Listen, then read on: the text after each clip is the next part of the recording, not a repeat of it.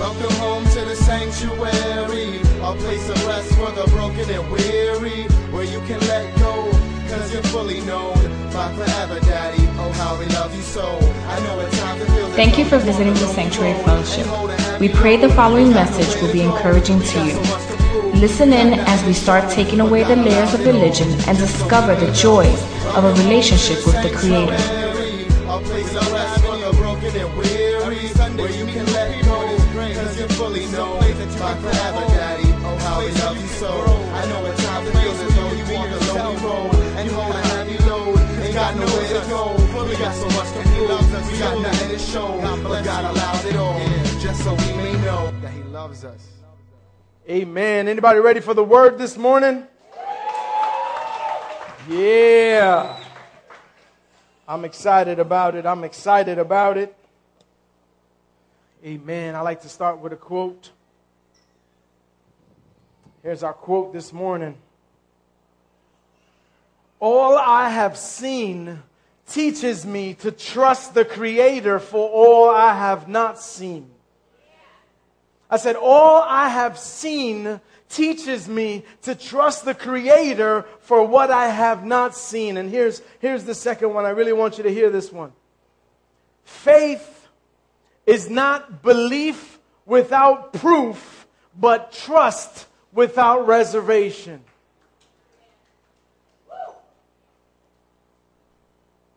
I want to talk to you this morning about who you trust in a message titled, You Hold Me. Amen? Now, listen, this is really heavy on my heart this week, and I've been talking to so many people about this stuff this week because it seems everywhere I turn these last few weeks, I don't know if you feel it, maybe some of you can identify an amen, but there's been a struggle. Anybody? Everywhere I turn, everybody I talk to, there's a struggle, man. And I know, it's typical. That's just life. We all struggling, right? But, sometimes, we struggle in our health, but we get victory in our relationships. Or we struggle in our finances, but get victory in our health. Or sometimes, vice versa. But it seems the more I talk to people in these last couple of weeks, everybody's struggling. We're getting hit from every side. Yes? See, lately it seems there's just been an attack on every front, on the finances, on health, on relationships, on our children. Listen, I wish the body of Christ would understand that we are in a spiritual battle. There's spiritual warfare going on all over this land and in each of our lives. Amen? Amen? Frontline soldiers right there, just waiting. He said, I don't care what you got to talk to. I'm answering the altar call now.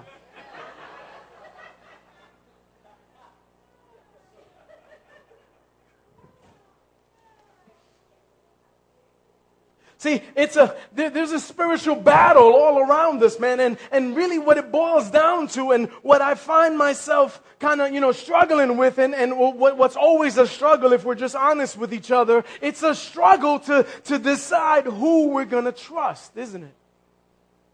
Amen? See, when it all boils down to, what it comes down to is who's holding who. So I want you to hold on to that because I'll be closing with that. But listen, we've been walking through a study of the book of Genesis. And, the reason we're doing this is because we need to study. Amen? Because we study because we need to learn. Because the more we learn, listen, church, the more we grow. And the more we grow, the more equipped we are. And the more equipped we are, the more we understand. And the more we understand, the more we press on. And the more we press on, the further we'll go. And the further we go, the more we accomplish. And the more we accomplish, the more we believe. And the more we believe, the more we can trust. And the more we trust, the more we study. And the more we study, the more we learn. And the more we learn, the more we grow. And the more we grow, the more equipped we are. And the more equipped we are, the more we step out. And the more we step out, the further we go. And the further we go, the more we accomplish. And it all comes back down to the more we see, the more we believe. Amen? Faith is not belief without proof, but trust without reservation. All right. So we've been doing a study on the book of Genesis, and we left off in Genesis 14. And if we could learn one major lesson from Genesis 14 so far, I think it would be this. Are you listening? Where you are and who you're with matters. Where are my single people? Where you are and where are my married people for that matter? See, Lot chose, we know the story by now, I hope. Lot chose the land by Sodom. Lot chose to camp in Sodom. Lot chose to run with the people of Sodom. And when the kings came from the surrounding lands to conquer Sodom, Lot and his family were taken captive. Now, understand, they didn't come looking for Lot. There wasn't a contract on Lot or on one of his sons. They came looking to take the people from Sodom, but Lot was with Sodom. See, it matters who you're with. Amen?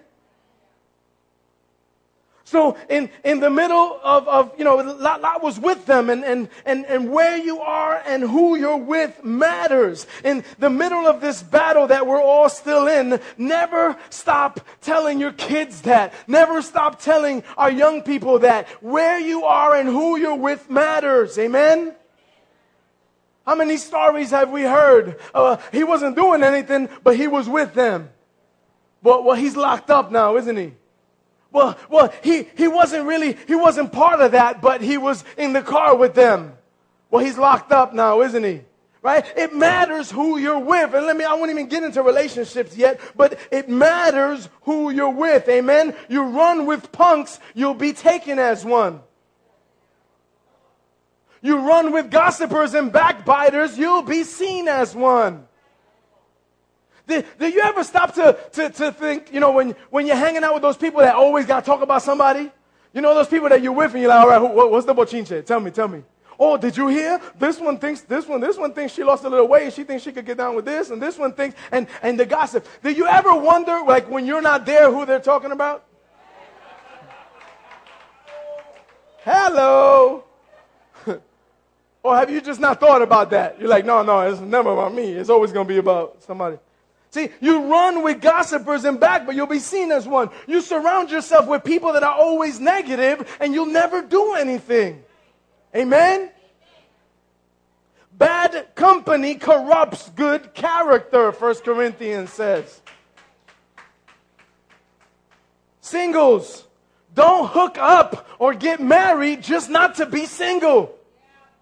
Can some married people say amen? Amen. Don't hook up just not to be single. Praise God for your singleness. Praise God. Because it matters who you're with. If there is one thing that my wife would tell you, and if you ask me, I'd tell you the same. If there's one reason why we made 21 years married and still going strong, it's because, amen, it's because we both felt that God brought us together and that God has things for us to do. If it wasn't for that, trust me, she would have killed me in my sleep by now. Y'all know her. You know it's true. You got to know where God wants you. Amen? All right. So Lot had gotten himself taken captive. Abram heard, and when Abram heard that he was captive, his nephew, he grabbed some men, and he went after the enemy. Amen? Listen, church, we need some spiritual uncles like that in church. We need men and women who when they see someone's missing, they say, not one of mine. No way, not one of mine. If I need to miss church today, I'll miss church today to find out where they're at, to go and get them back, to go and fight for them, to go and intercede, to do whatever I got to. Amen? Not one of mine. Amen? Come on. All right, so let's move on. So Abram returns from the battle. We're moving on in the story now. And he returns. You know the story. He brought back everything. He went, he divided his little group of people unarmed, unskilled, untrained. He divided his group of people and attacked the enemy from both sides, because the people of God need to be strategic. Amen? We need to be wise, the word says. And so he divided, he attacked, and he took everything back. Everything. Not just his people, but everything. And so here he is coming back with all of the people and all of the goods that were taken. And it says, after Abram returned, watch this, the king of Sodom came out to meet him.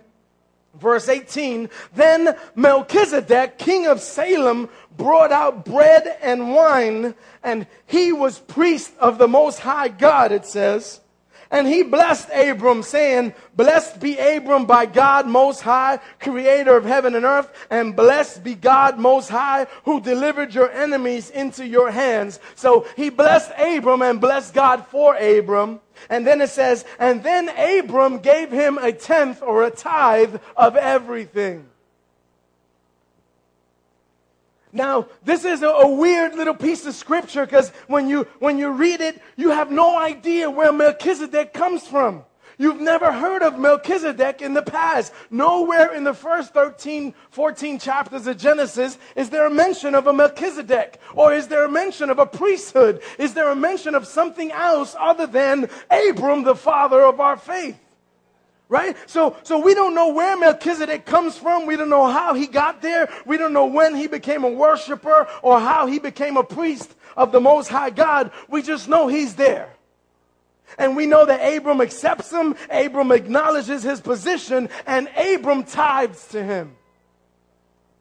Now, when we search deeper in the scriptures, as we should when we don't understand something, when we search deeper, we find Melchizedek mentioned again later on in Hebrews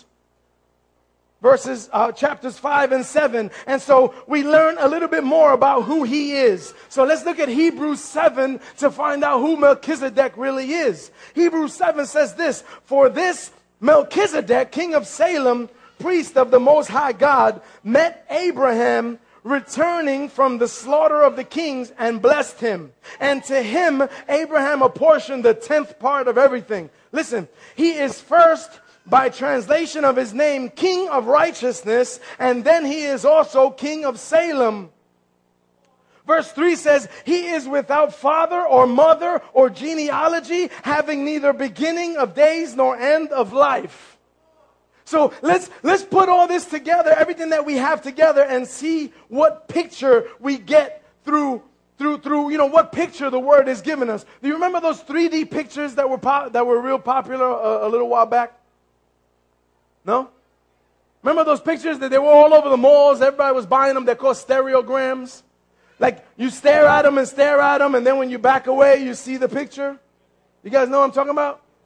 I never saw those things, but my friends used to say, no, look, and you look at them, and you're supposed to stare at them for a long time, and then when you back away, you see everything come into focus. You know what I'm talking about?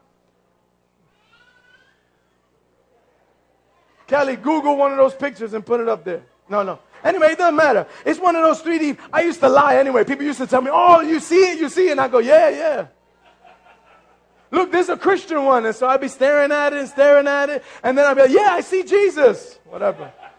I never saw those things. But anyway, you're supposed to kind of move in and, closely and then back away. So let's try that here with Melchizedek. Let's move in close to the text that we have, and then let's back away. It says he's a high priest of the Most High God. It says he's not only a priest, but he's the king of Salem. Salem means peace. So his name is Melchizedek, which means king of righteousness. Trying to get a picture of what we're seeing here. He's a high priest and he's a king whose name means king of righteousness. Are you starting to see who we're looking at here? He's called king of righteousness. He's also known as the king or prince of peace. Genesis says he comes with bread and wine. Hebrews says he has no beginning of days and no end of life, and his priesthood continues forever. Are you seeing it yet? Can you see the picture? See, there's a lot of speculation. You can read all kind of crazy stories in commentaries and from some whacked out scholars. Some people say he was one of Noah's sons. Some people say he's an alien of an unfallen Adam. Craziness. I like to stick with what the Word says. Amen? So the Word definitely, when we back away, Melchizedek is a beautiful picture of Jesus, right? King of righteousness, Prince of peace. He comes with bread and wine. Totally. It's a picture of Christ in the Old Testament. See, that's what I love about Scripture. It's beautiful, but watch. So here is Jesus. Now understand, this takes place 400 years before the law was given. And before even an order of priests would be established. So this is 400 years before the law. Now, the purpose of the law was to just simply illustrate how far we are and how much we need to do to become reconciled to God. Stick with me. I know it's a little teaching here, but you kind of got to get this. The law demonstrated how much we need a Savior. That's all the law was meant to do. The law, God knows we could not perfectly keep the law. The law was to show us that we can't keep the law and that we need a Savior. Amen?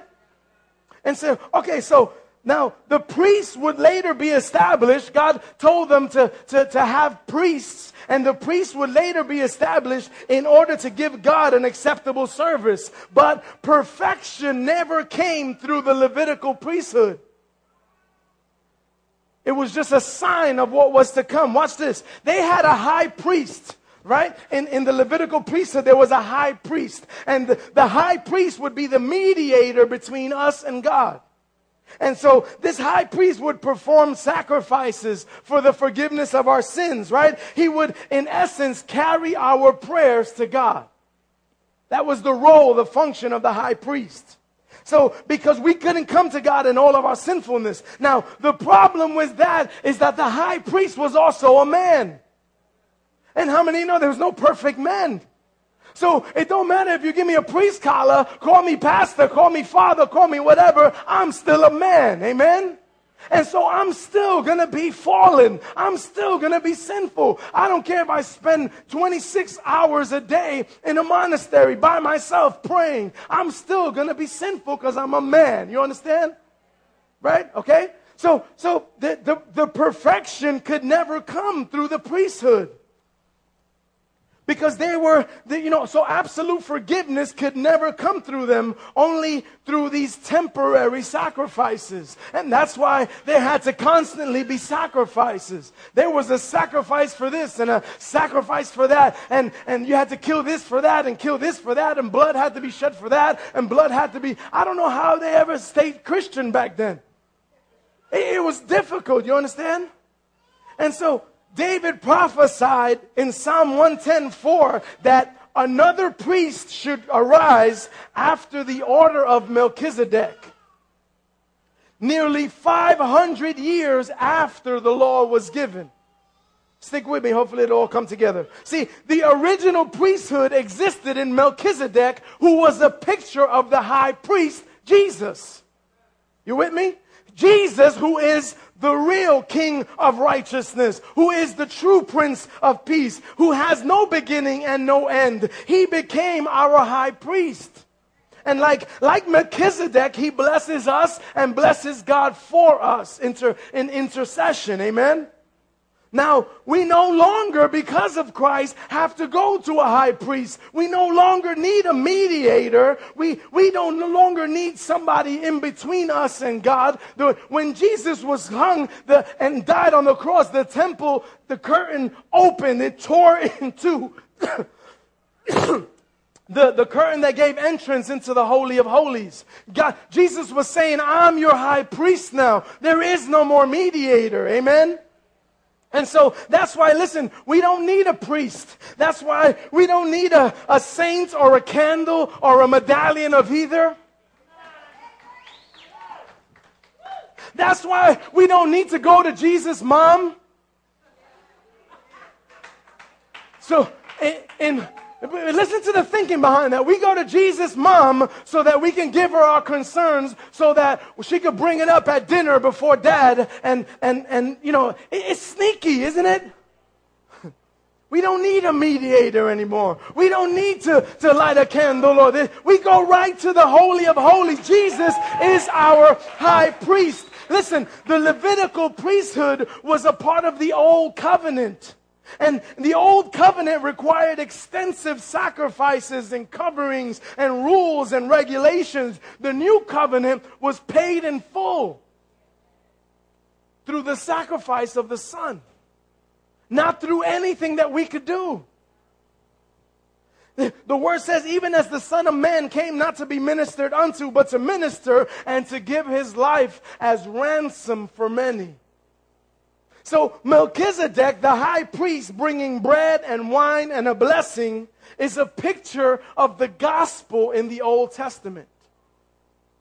That's what's so powerful about Scripture. It all works together. Only God could have inspired that. I know, man, we wrestle so much with atheists and agnostics, and we go back and forth, and they're always trying to put this doubt in our mind, right? They're always trying to say, oh, come on, the Bible was written by man. Come on, man wrote the Bible just to keep people in line, just to keep people giving money to the church. And we hear all this stuff to bring doubt and everything. But listen, the Bible was written by different authors at different times from different places, and it all works. It all tells the story. Only God could inspire something like that. I haven't met a man smart enough to orchestrate something like this. And understand that we have now found pieces of the Dead Sea Scrolls. We found pieces of Isaiah in its entirety. And these pieces match exactly what our word today says, which is unbelievable. It hasn't changed. It's still the same. Amen? Don't let nobody feed you nonsense about the word of God. Man wrote it and you don't have to, you can't take it literally. Listen, you either take it or you don't take it.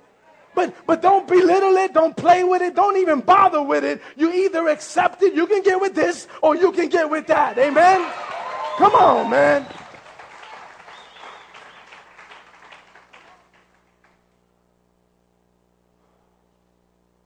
Okay, so there's one last issue we haven't dealt with here. Abram, here's where people start running out the church. Abram received his blessing and he gave. It says he tithed. He gives a tenth to the high priest. Now listen, if it's in the word, we need to talk about it. Is that all right? You never, trust me, you'll never hear an entire message or an entire series on tithing and giving unless the Lord would have us do that, and then we'd be obedient to do that. But you know that's not what we're about. But when it comes up in the word, I can't avoid it. Is that all right? Because it's going to have to be anyway. See, I can't just talk about the promises and the blessings without talking about the things that are tied to the blessings. Okay? See, like living lifestyles that are acceptable to God.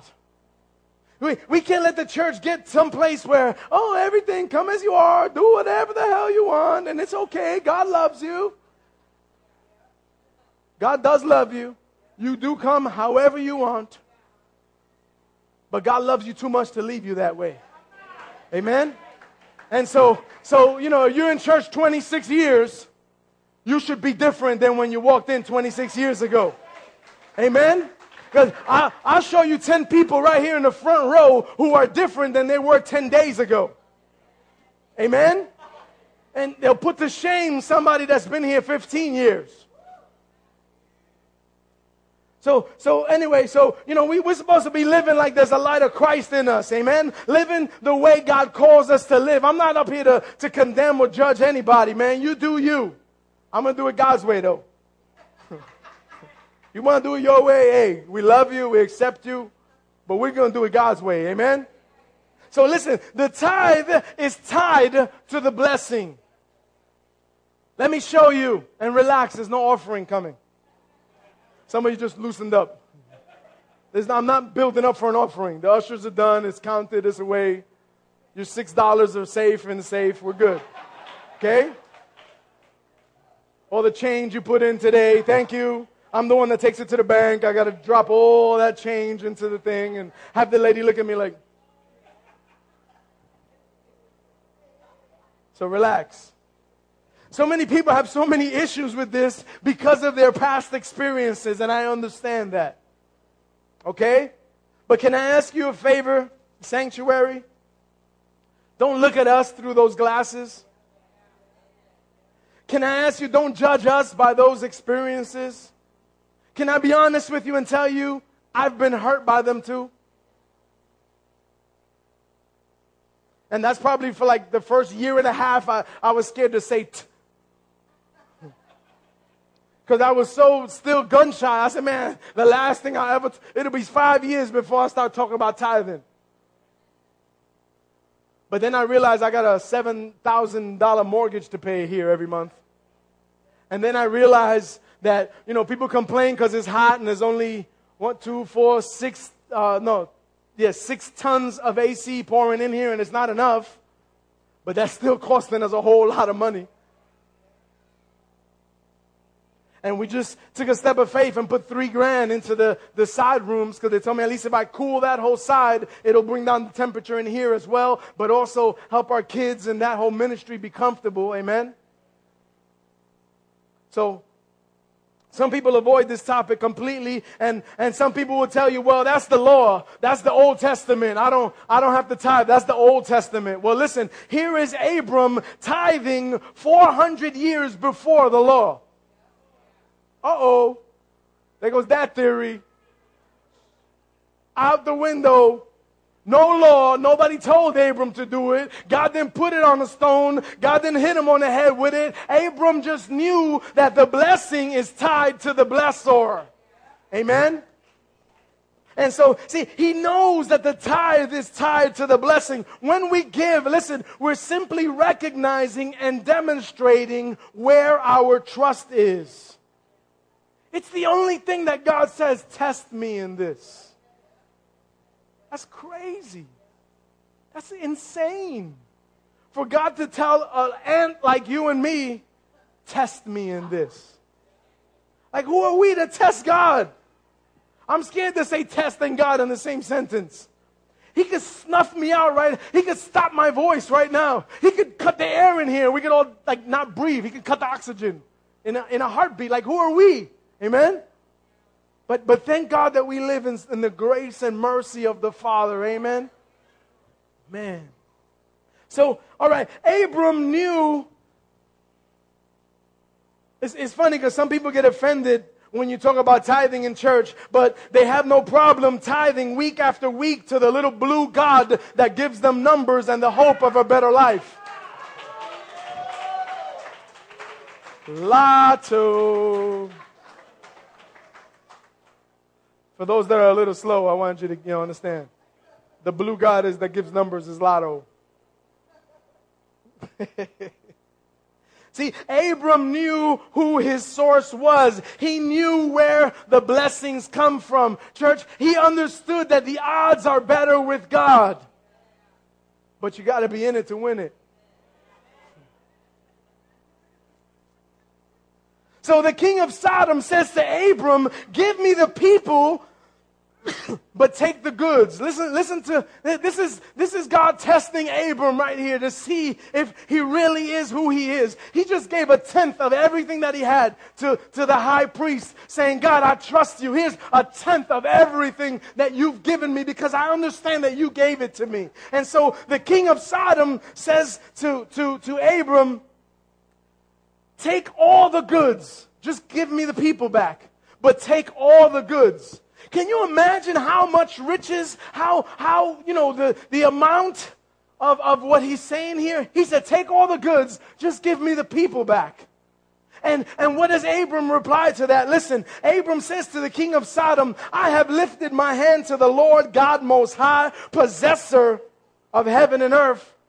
What's he saying? He said, I know my God owns it all. He possesses it all. So he possessor that I would not take a thread or a sandal strap or anything that is yours, lest you should say, I have made Abram rich. Abram, in tithing to Melchizedek, gives back to the Lord what God has allowed him to have. And really, that's how we need to look at this. Amen? He demonstrates that his trust that he trusts God for his supply, rejecting what the world has offered him. And you need to understand something about Abram. Abram lived in tents because he saw himself as a traveler in this world. He said, my residency is in heaven. So he never set up a permanent residence yet. He's living in tents because he understands that his mansion is in heaven. Church, too many Christians are satisfied. They want mansions here and content with tents in heaven. It's good to have you back, Candace.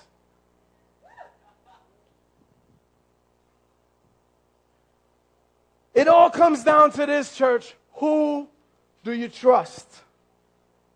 Who can you trust? And I'll just tell you, it'll show by where you sow. You didn't catch that? It'll sow by where you sow. You understand? If $15 in lotto every week is you, then you're sowing into this world system of fake millionaires and the promise of $1 and a dream. All right, I'll leave it there. Let me close with this. A little girl and her father were crossing a bridge. And the father was kind of scared, and so he asked the little daughter, sweetheart, please hold my hand so that you don't fall into the river. And the little girl says, no, Dad, you hold my hand. And the puzzled father asked, what's the difference? And the daughter said, there's a big difference, replied the little girl. If I hold your hand and something happens to me, chances are that I might let go of your hand. But if you hold my hand, I'm sure that no matter what happens, you will never let me go. So, she says, so you hold me. Church, when you put your trust in God, when you truly trust in Him, you're not saying, God, I'll hold your hand and walk with you. And maybe that's the problem that many of us have. This is the relationship we've had with God. We say, God, I'll hold your hand. I'll hold on to you. But the problem is, just like that little girl understood, and we should know now by experience, when something happens to us, when the storm rises up, when it gets hard, when challenge comes, when struggle comes, we might let go. And so that's why constantly you have people you come to church and you got to repent and you got to get saved all over again. Because, see, you never let God hold you. You've been holding on to God. And you know why? I know why. Because I've done it myself. Because when I hold on to God, I'm free to let go of Him whenever I need to. When I'm holding on to God, I'm free to say, wait, God, I don't want to take you into this area of my life. And so we have this thing, it's almost like a trust, because we're saying, God, I trust that you'll be there, that I can reach out to you and hold on to you, but I'm not letting you hold on to me, because then if I let you hold on to me, I know you will never let me go. And that means everything that I do, you'll be there. And everywhere that I go, you'll be there. And every single place, every hurt, every pain, every good, every bad, you'll be there. And some of us are scared of that. Come on, worship team. You guys can come.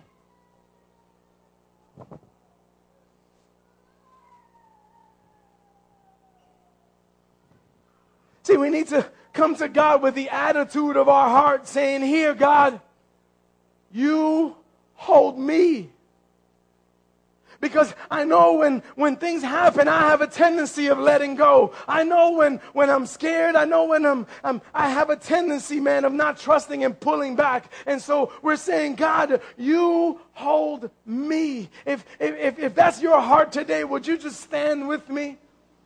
Would you say, God, I want to trust you to the point where I'm not going to try to keep holding on to you. I'm not going to try to constantly, I surrender. I'm just giving up. I need you to hold me.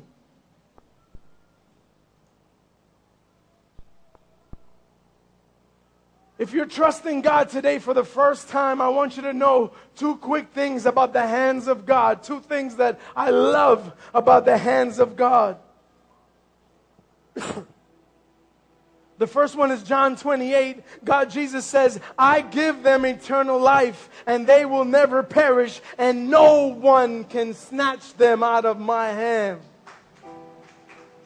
No one can snatch them out of my hand. And the second thing about God's hand I want you to see, it's Isaiah 49, speaking of Jesus. He says, behold, I have engraved you on the palm of my hands. You need to really get a picture of that. Some of you might get offended if I put it this way, but it looks to me, you know how some of us, we tattoo people's names on our body, the people that we love. Right? We tattoo our daughter's name, our husband's name, our girlfriend's name, right? We get these tattoos of people. God says, I have engraved your name in the palm of my hand. How many of you know that engraving process is permanent? And even though some of us, we do cover-up tattoos, right? You see people with a big flower in a weird place, and you're like, what's that about? Well, that was a boyfriend's name that I put there when I wasn't too smart. Well, that was my first wife. Well, that was... See, but God doesn't do cover-up tattoos. Come on, somebody praise God. Get excited. God doesn't do cover-ups. God said, I've engraved your name in the palm of my hands. When you say, God, you hold me, He says, no one can snatch you out of my hands. Come on, let's worship, church.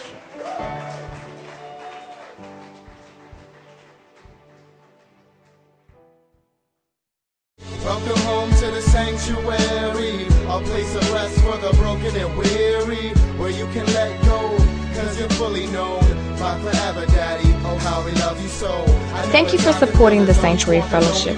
We are a new and growing church with a passion and a heart towards enjoying God, serving people, and building healthy families. We pray that you will continue to fellowship and grow with us as we follow hard after God.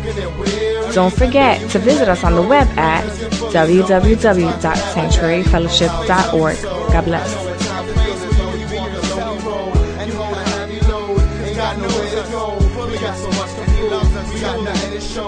God allowed it all, just so we may know that He loves us.